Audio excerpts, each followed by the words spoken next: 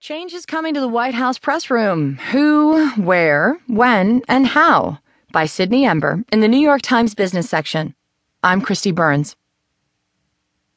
With the naming of Sean Spicer as White House press secretary, Donald Trump has selected a Republican Party insider and communications veteran.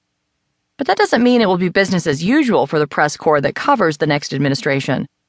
Trump's unconventional, sometimes hostile relationship with the news media and his